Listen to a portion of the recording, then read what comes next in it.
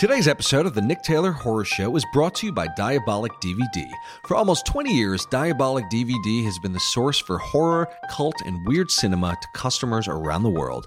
Diabolic offers a one-stop shopping experience for all of your favorite labels, including Arrow, Synapse, Vinegar Syndrome, Severin, Mondo Macabro, Blue Underground, 88, and many more from all corners of the globe. So whether you're looking for the definitive version of Suspiria or trying to upgrade your crusty old DVD of Cannibal Holocaust, Diabolic is the owner-operated small business choice you've been craving. Shop online at diabolicdvd.com. That's DIABOLIK DVD.com. Today's episode is also brought to you by Rue Morgue Magazine. Subscribe to Rue Morgue for award-winning insight into the world and culture of horror, from books, movies, and comics to music, collectibles, and classics, featuring the latest film, book, comic book, music, game, toy releases, and more delivered to your door. Guillermo del Toro called it the best damn magazine in the genre. Subscribe to Rue Morgue, the horror magazine of the 21st century, by visiting www.rue-morgue.com.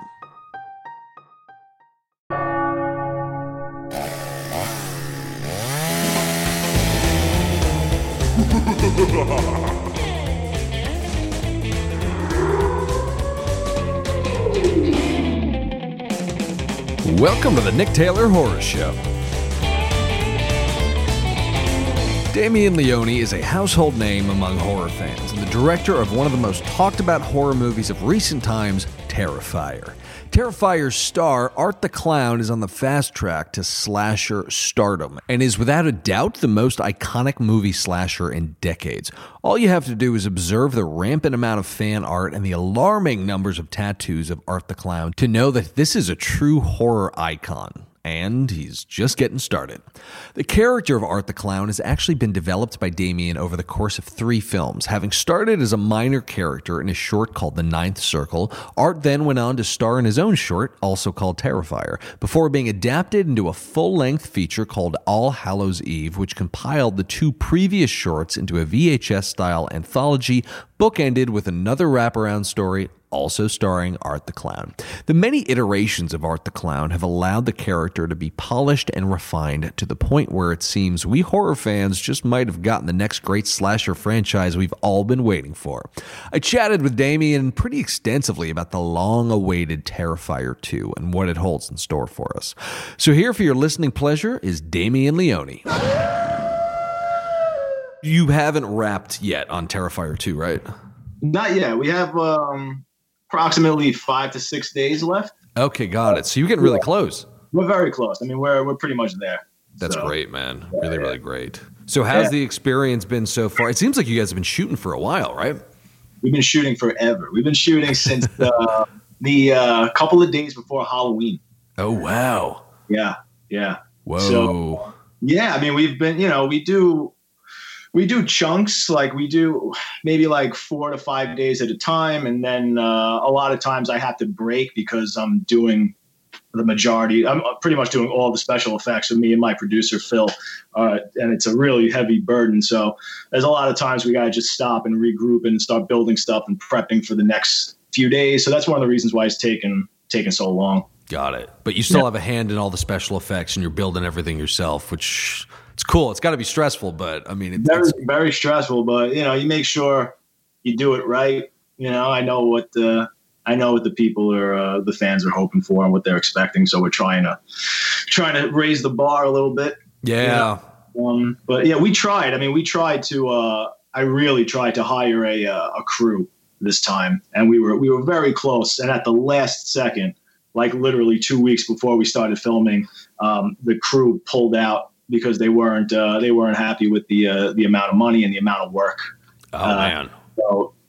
So it was just a scramble for me to really just hit the ground running and be like, all right, we got to do this. So at the last minute, you had to figure out that you found out that you had to build everything yourself. I Not only build it, but execute it on set and everything. Oh yeah. And I was really hoping this time that I could at least hire a crew to apply the Art the Clown prosthetic this time, because that is just. I mean, that takes an extra 3 hours every morning before I have to go into a 14+ hour day of shooting. So it's grueling. And And especially in this one, who plays Art, David Thornton, has already been on for about 30 days. That's a lot just for his character. So that's a lot of application time in the makeup chair, just for his prosthetic, not counting the effects, the murder scenes and all the kill scenes and all that stuff. Right. So it's a lot. But yeah, I mean, I was coming in doing, ready to do half of the effects, and I was hiring a crew to do the other half because there's so many.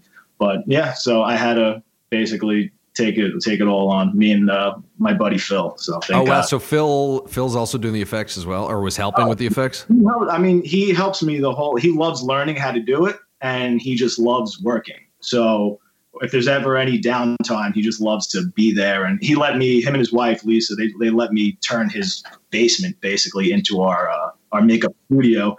So, yeah, I mean, it's amazing. They're the best. They're so supportive. That's so cool. And that's Phil Falcone, your producer since day one.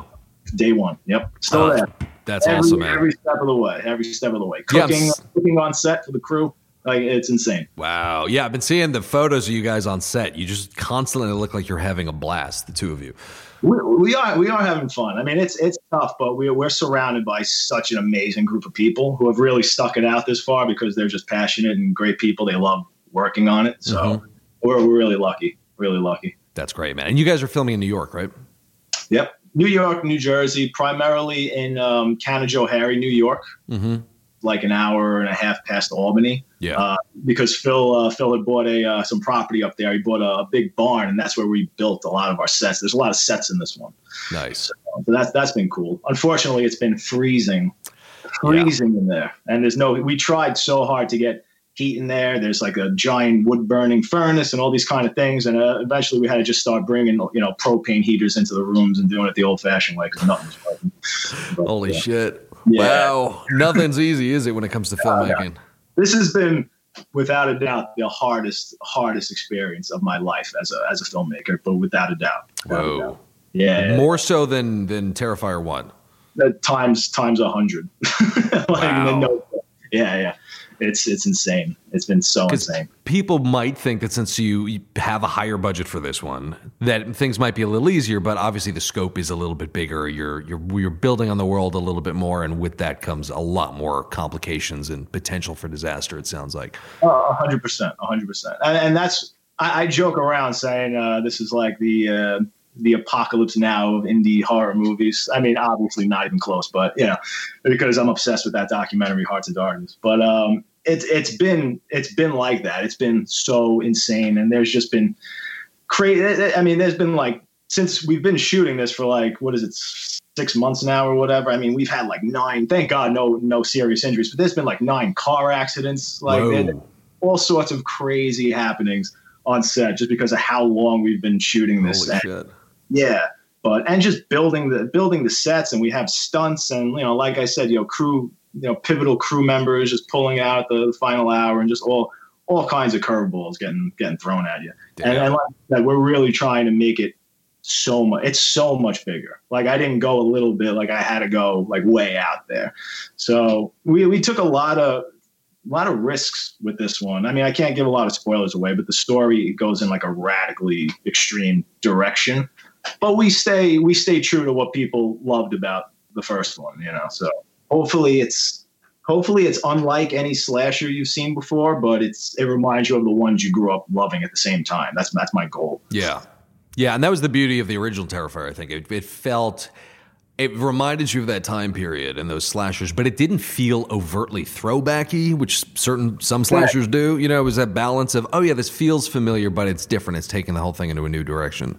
I try. Thank you, man. I appreciate that. I think there's a lot of movies where, like you just said, they try and capture that exploitation vibe, but it doesn't quite feel genuine. It's almost like a tongue-in-cheek kind of like, I think if you can genuinely get there because it's true to who you are, I think that's when it really, really works. I mean, hopefully I can do that. But no, I think you can tell if somebody's trying to do something for the sake of being campy, and it just falls so flat as far as I'm concerned. The big exception being the Grindhouse movies with Rodriguez and Tarantino, but big inspiration, those two. But yeah, I mean, because like the original, the old school grindhouse movies, though, they were a lot of times like inadvertently cheesy because of like limitations and, you know, you didn't, whatever the case. But that gave it some of the charm. I mean, they weren't really constantly winking at the audience all the time. So yeah, that's what I hope to do. Nice. So have you been documenting the making of Terrifier 2, or do you have your own Hearts of Darkness on the way? I think we do. I mean, I started with that in mind going into this. I bought a little camera and I was bringing it everywhere and filming everything. And before you know it, I could not even think about that anymore. I just got so consumed by everything I had to do. But thankfully, everybody on set now just has their phone out and they're just constantly recording, you know, horizontally, thank God. So, and in, you know, good quality. So I'm sure with all of the footage, we can make some pretty amazing documentary behind the scenes. Yeah, that would be cool. There's a documentary about Rob Zombie making Devil's Rejects called 30 Days in Hell. It came with his like a rare box set, and then it comes with that. You saw that? I watch it repeatedly. It's one of my favorite things. Yeah. I'm always watching behind the scenes nice things, commentaries and stuff. Yeah. There's a good one for From Dusk Till Dawn, too. I've seen that one as well. Yeah. Love it. That one's good as well. But yeah, I mean, just you see these movies and they look like they are so well done, but what people don't realize is how difficult it is to actually, all the shit that goes wrong, you know, all the time. It's constant. Everything's going to go wrong. Yeah, a common question I'll ask directors is, was there ever like a dark night of the soul where things get so difficult that you actually consider quitting? And it doesn't sound like you ever considered quitting, but is there anything that was able to help you get through this, just given the difficulty of it all? Wow. Yes. Yeah. It's a very so that happens all the time. It happens all the time on set. There's a moment, and it's happened since I started doing this as a kid and just making really low budget movies and stuff. You always find yourself at a point where inside you say, "Why am I doing this with my life?" Like because it's like, you're bringing this stress on yourself. Nobody's forcing you to be a filmmaker, and it's so hard. And then you just realize, why? You know, it's like, I should have just, you know, been worked for the fire department or did something, you know, like listen to people and got a city job, and and it's just like, why didn't I do that? Life could have been so much easier. But you just have to power through it and look at the end goal. That's what I always do. I always put myself in like the hardest moment. I put myself 3 months down the line. I just say, I know it's going to be worth it down the line. You're going to feel very, very accomplished. It's something you just have to do. You have to be born wanting to do it. But yeah, I mean, there was definitely a moment where we were filming. It was 2 days back to back. I was up for almost 48 hours. I slept for 2 hours. I napped in the location, and then just woke up and went right into the next day of filming, because we were just filming like the climax, right? And I was just so down. Everybody was so miserable. And we were just in a really dingy, gross environment. And it was very cold, very dirty, like very dusty. And everybody, at that point, everybody's covered in blood. It's all effects and everything like that. And I was so down. And I just looked at my lead actress, who's wearing like the skimpiest Halloween costume. And she's covered in blood at this point. And I look at her, and she was smiling. She just sort of smiled at me, because like I could tell she knew what we were doing was really great. And she was like looking at the finish line. And that smile just really, really got me through the day. Like I'll never forget that. I'll never forget that, because she was suffering more than anybody else. And her name's Lauren Lavera, by the way. And she is just exceptional, unbelievable. I can't wait for people to see her character. But she was really suffering the most out of everybody, because she, like I said, filming in freezing cold locations, and she is just covered head to toe in blood for a majority of the shoot. And I've worked with a lot of actors, who've had to go through the same thing, and they cannot deal with it, and they are not cool. They think they're going to be cool with it until it's time to do it, and then you see them change like Jekyll and Hyde. Wow. Really, yeah. And she's just, she's been the best. So, yeah, so that's a standout moment. But for the most part, I'm, no real daunting my spirits. I'm pretty optimistic and upbeat on set for the most part. That's good. Yeah, it's amazing how those little things like the smile from a cast member can help power you through these moments. Was there any, I mean, obviously having resilient actors like that who, when it comes to indie filmmaking, know what they're getting into can make or break a movie, obviously. Was there any indication when you were casting that she was resilient and strong and would be able to weather this storm? Anything other directors should look for when they're casting actors other than their performances? Because as good as an actor as they might be, if they crumble, at the sight of difficulty, then it'll fuck your movie up. But it's true. I got to say, honestly, there's really nothing to prepare, because I've had people where I'm like, oh, this person's going to be great. They're so excited. And then it just like, they fall apart. So I really don't know. But unlike almost every other actor or actress I've worked with, nobody has ever cared for a character as much as she had, almost to the point where she cared more about the character than I do. And it's my favorite character that I've ever written. Whoa. And she would just constantly, email me or call me, text me, and just have endless questions about this character, things that I didn't even think about. And she'd be writing journals and her own story about the character and what she thinks the character. And seeing that for, the 2 months of prep leading up, I was like, oh my God, I mean, this is pretty, looking pretty good. Awesome. So yeah. So that's amazing. That. Yeah, as a director, that's exactly what you want. Is somebody who's going to take the character in different directions that you even considered. Oh yeah. No doubt. So that was amazing. Cool. Well, this obviously being Terrifier 2, I'm sure you're thinking what's next for 3, 4, 5, 6, however the franchise goes. Would you ever consider handing it over to a different director? That's a good question. I don't know. Right now, I would say no. But if because what I have in mind is a solid trilogy. Mm-hmm. So I really do. I already have like the ending of part 3. I pretty much know how I'm going to end the trilogy. And I have a lot of ideas, but there's still a lot of gaps to fill. But I keep saying that if you keep going, you're just going to start repeating yourself. You're going to run. I mean, we put so much into these kills where after part 3, I really don't know what the hell else I could do. Like I'm going to have trouble in part 3 coming up with new crazy kills, So, I don't want the well to run dry. So I think it's better to get out while you still can. Yeah. I don't know if people really still love art and they want more, and I come up with something fresh, I might jump back in there. Or if if a studio, at that point I'm just done, but a studio is like, we'll take it off your hands and give you a big check. I mean, maybe. We'll see. Blumhouse wants to reboot it. Yeah. Nice. So obviously there were some big expectations to fill from an effects and from a kill standpoint for this. Yeah. How did you, and I'm not going to ask you to give any indication as to what those are, but I'm curious as to what your research or inspiration process was for coming up with the new kills for this movie. Did you have the ideas? Did you revisit old horror movies? Did you do any other kind of gruesome research? Like what was your process like for coming up with the new kills? That's a good question. I'm always looking up sort of twisted medieval torture methods and techniques and seeing how you can fucking really devastate a person.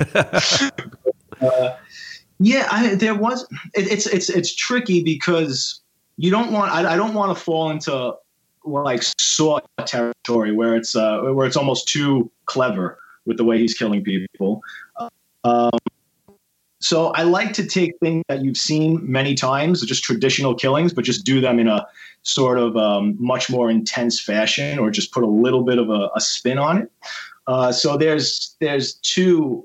I mean, there's a lot of kills, but there's 2 of them that are, if we're lucky, that are on the level of the hacksaw scene. One of them we actually started filming. We filmed one day of it, but now we have to go in with like the really heavy duty special effects. So even in this break, I'm trying to figure out how to add to it and make it even crazier, because I know that it's going to be really hard to go up against that hacksaw scene. Maybe not even in the execution, just the idea of it was sort of so cool that the idea is going to be hard to top, I think. Yeah. And you also, like, I don't want to just go so over the top just like like where it becomes schlocky. Right. Or there's so many things you can do to really sicken people, where it's kind of easy to do it. There's like a way to sort of walk a fine line where you're not really going so far over the top, and it's it's still sort of accessible to people who are like the most hardcore horror fans. Yeah. If that makes sense. But no, totally. There's that fine line. If you get into Herschel Gordon Lewis territory, you just check out and you're just like, oh, this is a gore fest, and the kills are not nearly as effective. Like, as much as I love the Saw movies, after a while, they're just fun. And they're not even remotely visceral because you don't feel the kills anymore, Right. Exactly. Yeah. And and especially in this one, we're trying to really take the time to develop the characters more. Yeah. So, when a lot of characters that hopefully you grow to love, meet their demise, it's a lot more effective in this one. Mm-hmm. So that's something I'm curious to see how that works. If that works the way I intend. Nice. Do we get more of an origin story on Art at all? And if you don't want to answer, I understand. Yeah, we definitely explore a little bit of what he's about. There's no doubt about that. I can't go into too much detail. But it's almost hard to talk about the movie because the entire movie is set up on a massive spoiler. So but we do introduce some really interesting characters in this one. Like I said before, we take it into a really radically different direction. I've said this before, so it's not really a spoiler anymore, but it is. So at the end of part one, obviously he kills himself and he comes back. I know that upset some people. Some people did not want him to become supernatural. To me, I feel like these movies can't exist unless the character eventually becomes supernatural. Right. Because you really can't have your hero and your villain really go at it and, him not get killed. Even like, it's like, what are you doing? It's got to happen at some point. So I figured get it out of the way, kill him, have him be supernatural, but now really, really explore that element, which a lot of these movies don't do it. They don't really tell you. You don't know what supernatural entity is really bringing back Freddy or Jason. It's just like they just come back. So I'm really trying to make that a character in the film as well. Oh, interesting. So you're really going into the kind of mythology behind the whatever supernatural forces are keeping Art, Yeah, correct. Oh, that's awesome. Do you have some sort of like story Bible where you come up with the entire mythology and house it in one place to keep everybody on the same page? No, I don't. But I have I'll have like little notepads and stuff that I'll just write ideas in and things like that. But no, but there is a lot of mythology in this film, so to speak. It's took a lot of elements from mythology and things like that, and religion, honestly, and all kinds of. There's a lot of crazy things going on in this one, so I'm very curious to see what people think about it. It's not going to be what they expect, I think. Really? In a good way. Yeah. Very good. Yeah. There's a lot of surprises. But again, it is still a total gore fest. I mean, Art the Clown is in almost the entire movie, more so than typically, just like the first one where he was pretty much the star. He's definitely in this one a hell of a lot. I mean, it's cool, man. I'm excited. I wish I could talk more about it. And there's so many things I want to spoil, but I gotta. Yeah, man, I'm dying to hear it too.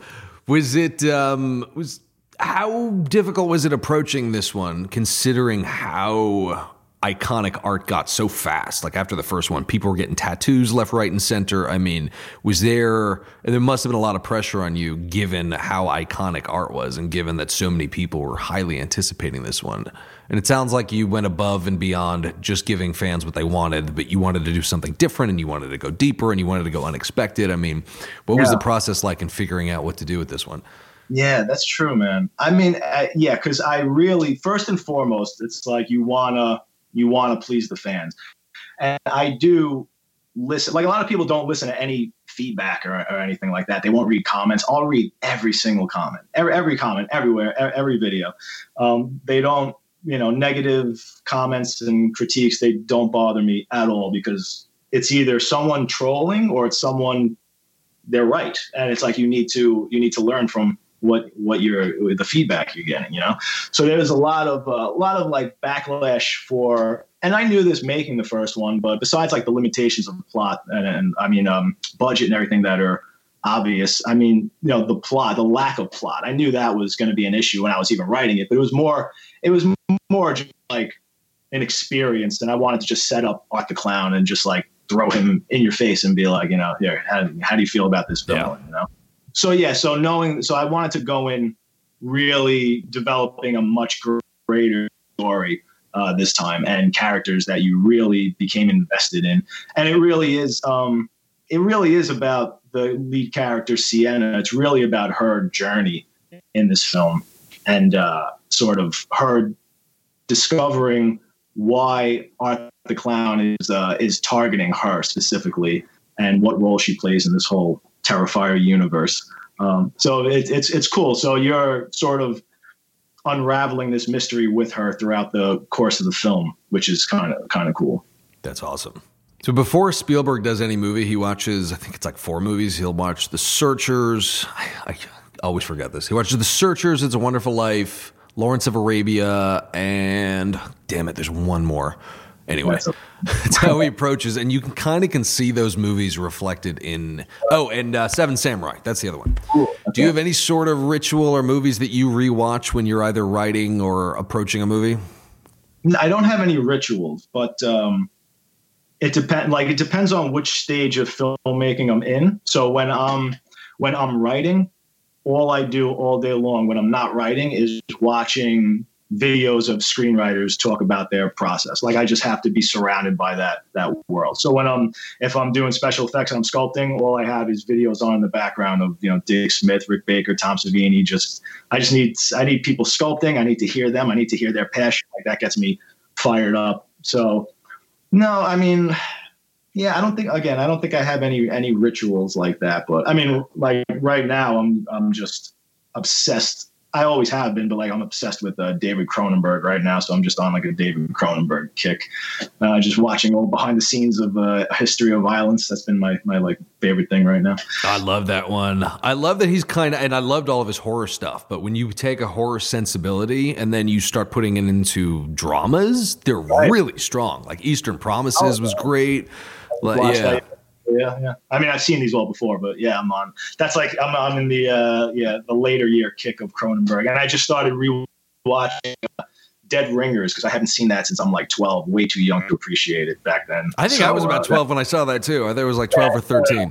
It's extraordinary. That's heavy duty, content, subject matter for a 12-year-old. Yeah. So a lot to unpack there. Oh yeah. But he's one of the best. He's one of the best. The Fly is one of my favorite movies of all time. I think that's an absolute masterpiece. Yeah. The greatest horror movie ever made. Modern horror movie. I think it's definitely in my top 10 for sure. Yeah. Mm-hmm. And the Wayless's effects were unbelievable too. You feel that thing. Unbelievable. Now let me ask you this question. What do you think that his effects in The Fly were better than Rob Bottin's makeup in Legend? Because they were nominated the same year. That's a good question. Bottin won it for Legend, right? He did. No, Chris Wallace. Oh, Wallace got it? Oh, wow. Yeah. I don't know. Legend, I think Bottin is on a completely otherworldly level than anybody. Not just in terms of ability, but in terms of imagination. Yep. What? I was going to say, that makeup, the Legend, the darkness makeup will hold up till the end of time. Like that. Yeah. I've heard Steve Johnson talk about it, and he put it beautifully, just saying that with something like Legend, Bottin went out on such a limb, and it was such a risk with the way that devil looked, with the big, insane features and that witch. It so easily could have been like goofy or too much. Oh, yeah. Oh, no. But his boldness and walking that tightrope, I think, is what makes those effects so good, is the fact that they're so risky and they so easily could have failed. I got to go with Legend, man. What do you think? I go with Legend. Not to take anything away, but there's as a makeup artist, I think looking at Legend, it's easier to create something that's very disgusting, and just, it's just like tumors and this and that, and you throw slime in this, but something so beautiful and symmetrical like the devil in Legend is a lot. For me, in my opinion, is a lot harder to construct So I would have to go with Legend. Yeah. But, yeah. just to construct it and make it work. Yeah. No doubt. Yeah, that brings up an interesting idea. How has your effects background helped you as a director? I don't think I would. Well, I don't want to say that, but I mean, like, the special effects got me into directing. So it all started with Tom Savini, his VHS screen greats. Oh yeah. I saw that as a little kid, blew my mind, changed my life. You know, I went to a horror convention when I was 11 or so and bought my first starter makeup kit. And some guy was selling real machetes with the semicircle cut out to do like the classic, make it look like it's stuck in your throat. All that Tom Savini good shit. Went home, started experimenting on my friends, and I never, ever looked back. So it started with makeup. And then, seeing how his effects are made for the screen. I mean, that's the way the illusion works. So then the natural progression was, let me get my hands on a camera and see if I can make these sort of magic tricks work. So then once you start seeing that, and then you get into that world of the magic of filmmaking and editing, and you just see how you put two pieces, cut them together, and this magical thing happens. I mean, that really blew my mind. So that's really, I mean, special effects led into the directing, but my love for directing took over for sure. Because I love the whole picture, creating the whole world, not just the makeup in it. Yeah. Yeah, and being able to make your own effects, obviously usually effects are one of the big expenses on a film, but the fact that you can do it yourself, you can deal with your entire effects crew quitting at the last minute and you can still make the film happen. I mean, it's got to give you a huge leg up.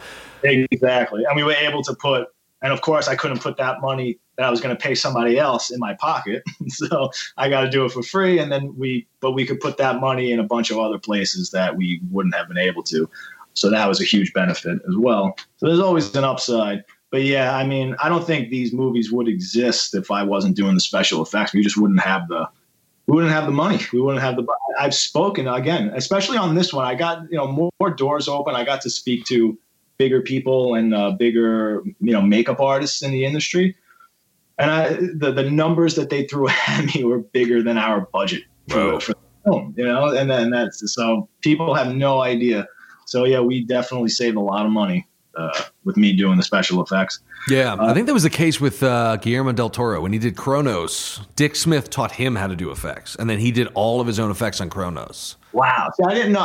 I know he started out doing makeup. I didn't know Dick Smith taught him. That's amazing. Yeah. Dick Smith was a big mentor in his life. He says if it wasn't for Dick Smith, he would not be making movies, just straight up. Wow. Yeah. He's if not the greatest. I mean, he's certainly on the Mount Rushmore. There's no doubt, man. I still think that, well, obviously The Exorcist will stand the test of time. I still think his old age makeup on F. Murray Abraham and Amadeus is just the greatest. That was the first makeup to ever completely fool me as a kid. Even though I was, young teenager, smart enough to be able to point out makeup. But when I saw that movie, I wasn't sure if that was a real old man playing the older version of him at first. It's so good. And the bald cap in Taxi Driver to this day is still one of the just most stunning things. Like, that people don't even realize he didn't actually shave his head and give himself the mohawk. I know. I didn't even learn that until recently. He totally. I don't know why he wouldn't shave his head, but no, the makeup is perfect. And sorry. No, I think it was because they shot the movie out of sequence. Okay. He actually wears, even when he has like 3 different hairstyles in that film, even when it's like a crew cut it short, or even that's a wig. But yeah, it's just amazing. I mean, Dick Smith came up with a method of literally just like sprinkling with like an atomizer for asthma, just sprinkling little bits of actual hair, like little by little onto the bald cap. So it actually had real stubble. Because up until that point, people would just stubble makeup on it and shit. So, I mean, it's just brilliant. And you can't see any blending edges whatsoever. No, it's all perfect. It's seamless. I mean, and they've come out with now like 4K images from the set of Taxi Driver, and you can just see like up close shots of the bald cap, and it is just still perfect. Stunning. Yeah. Yeah, he invented what we now know as prosthetic application techniques. He invented that. Not a lot of people realize that. People were not doing good edges before he came along. Nope. He invented the breakdown process because everybody would just do like one solid mask, and he figured out how to break down the makeup and have cheeks and a forehead. And you can overlap, and you can blend the prosthetic into itself better than you can like blend it into your skin and stuff. So just revolutionary. Yeah, totally. I didn't realize there were two cases where I really realized his genius, just with age makeup. Not to mention, everything else was with. I saw a photo of him applying a before and after of Brando and The Godfather. I was like, holy shit! I totally thought he was that old when he did the movie. 100%. Yeah. Yeah, and with what's his name, Max von Sydow in The Exorcist, he was like 40 years old in that movie, and he looks like he's about 70. Had no idea. That's another one. That when you listen to a lot of the great makeup artists talk about Dick Smith, that's their favorite thing that he's done is the Max von Sydow makeup. So, yeah, it's flawless. I mean, he's just I can't believe how good for back then. Just it still all holds up remarkably well today. So you getting through this time by mostly editing? Editing nonstop. Yeah. So you're editing Terrifier 2 single-handedly. Yeah. Oh, wow. Did you do the first one? I did the first one. Yeah. Oh, wow. How is that, editing your own film? Is it something that like Rodriguez edits all of his own films? Is this going to be are you going to want to edit all your own films, you think? It's always been part of my process just as a film. I don't know how to do it any other way. I love it. It's actually my favorite part of the entire process because there's no clock. I don't have anybody breathing over my shoulder and all this kind of shit. So it's just me by myself. I can have my coffee and I could just watch and you watch the magic happen. So that's my favorite part. So, but like when I was a kid and before I even got my hands on editing software, like I had an old JVC camcorder, didn't know how to edit, like you'd find out methods of people editing with 2 VCRs and doing all this weird shit. I didn't know how to do any of that. So I would in camera edit. So I did the same thing. Same thing. All right. People have no idea what the hell that is now. I mean, that's just like an our generation thing. So I still shoot the same way. Like I shoot knowing how I'm going to cut the scene.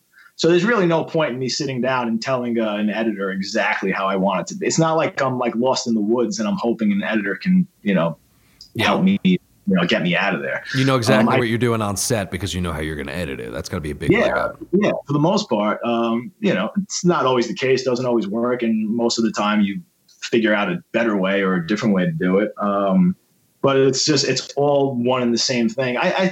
We're a different generation of filmmakers where, back in the day, it's like you had to focus on like one skill set. That's all you could really do when you had to go to school to learn. And like you were great at being a cinematographer or being a director or editor. It's like nobody did all of those things. But now everything's so accessible. You can do it all yourself.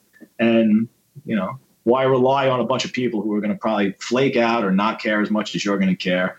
So, if you're really passionate about it and you love doing it, you're going to wind up doing it better than anybody else can do it for you. So, yeah, man. Do as much as you can yourself. Yeah. That's great advice.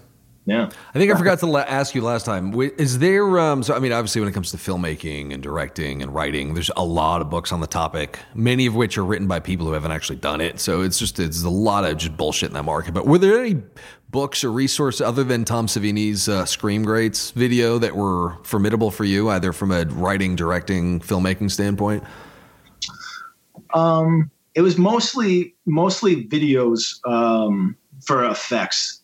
There was a 3-part VHS tape by Rob Berman where it was because I couldn't even follow a lot of the things that Savini was writing about in the book. Like it's really hard to figure that out unless you're actually doing it or seeing somebody do it. But hearing about materials and this amount of time and this working time and this and that and not seeing it happen, very hard to do. So it was the first time I found a video. There were 3-part VHS, and it showed you exactly how to mold someone's face, how to turn it into a positive ultracal cast and sculpting clay, but all the way to running like a foam latex prosthetic and applying it. And that really got me going. That really advanced my special effects skills. Oh, nice. And that was who? There was Tom Berman who did that?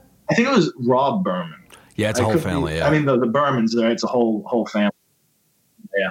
But Amazing. So I still use his method of mold making till this day. So, but it was, as far as filmmaking goes, it was just watching movies that I loved by all different filmmakers that I loved, and then trying to imitate or replicate what I was seeing them do. So like, with my JVC camcorder, just like trying to do like quick cuts, jump cuts, all kinds of weird, all weird techniques and like cool things that I was seeing. And I still use a bunch of that stuff to this day, really old school, interesting things. But yeah, just experimenting. Yeah. Watching movies and then trying to do what you were seeing. That was it, really. Yeah. Yeah. Nice. So what's next for you after, other than Terrifier 3, inevitably, what's next for you film-wise? Yeah, I may want to let Terrifier breathe a little bit before I go back into part 3. And I really, really want to make a zombie film. It's my dream project is an epic zombie film that would be in the Romero world. It would be like somewhere between dawn and day. And, I'm dying to make that. Nice. And I want Sylvester Stallone to be in it. That's awesome. I think I got something up my sleeve, that could bring something a little unique to the zombie universe for sure. Nice. It's my favorite subgenre, of horror movies. I've always had a soft spot for zombies. Dawn of the Dead is like my favorite movie of all time. So yeah. It would be a dream. So I'm going to try, but that would be a lot of money. So I think we're due for a good zombie movie that like kind of gives everybody a new revised sense of appreciation for the genre. Because everybody's talking about zombie fatigue now, but the right movie can totally change that. I agree. I mean, there's clown fatigue. It doesn't matter. If you just come out, you got to come out with something good. That's it. Yeah. If it's good, they'll watch it. They'll appreciate it. So, yeah, man. Well, cool, man. Any parting advice for those aspiring filmmakers out there who are listening? It's the most cliche thing, but just do it. I say it all the time. That's the hardest thing for people, is to just really just get out there. I think there's just a fear of getting off your ass and actually doing the work, but it's the only way it's going to get done. It's the only way it's going to get done, man. Just do it. There's no excuse. Like I said, everything is accessible. You can shoot a movie on your phone. You can edit it. Everything's cheap. So just if you really, and I say this, which is like, a lot of people don't want to hear this, but I feel like, for me anyway, like I knew that being a filmmaker, when I think by the time I was about 16, I knew it was the only thing I wanted to do with my life, no matter what. So, and responsible people in your life, your family and close friends, they'll all tell you like, yeah, that's great, but have a backup plan and, think about getting a real job, especially when things don't start happening for you. Now you're going into your 30s and things like that. Doesn't matter. You have to me, it's like the minute you have a safety net, you're going to stop trying. Like you have to be fucking scared.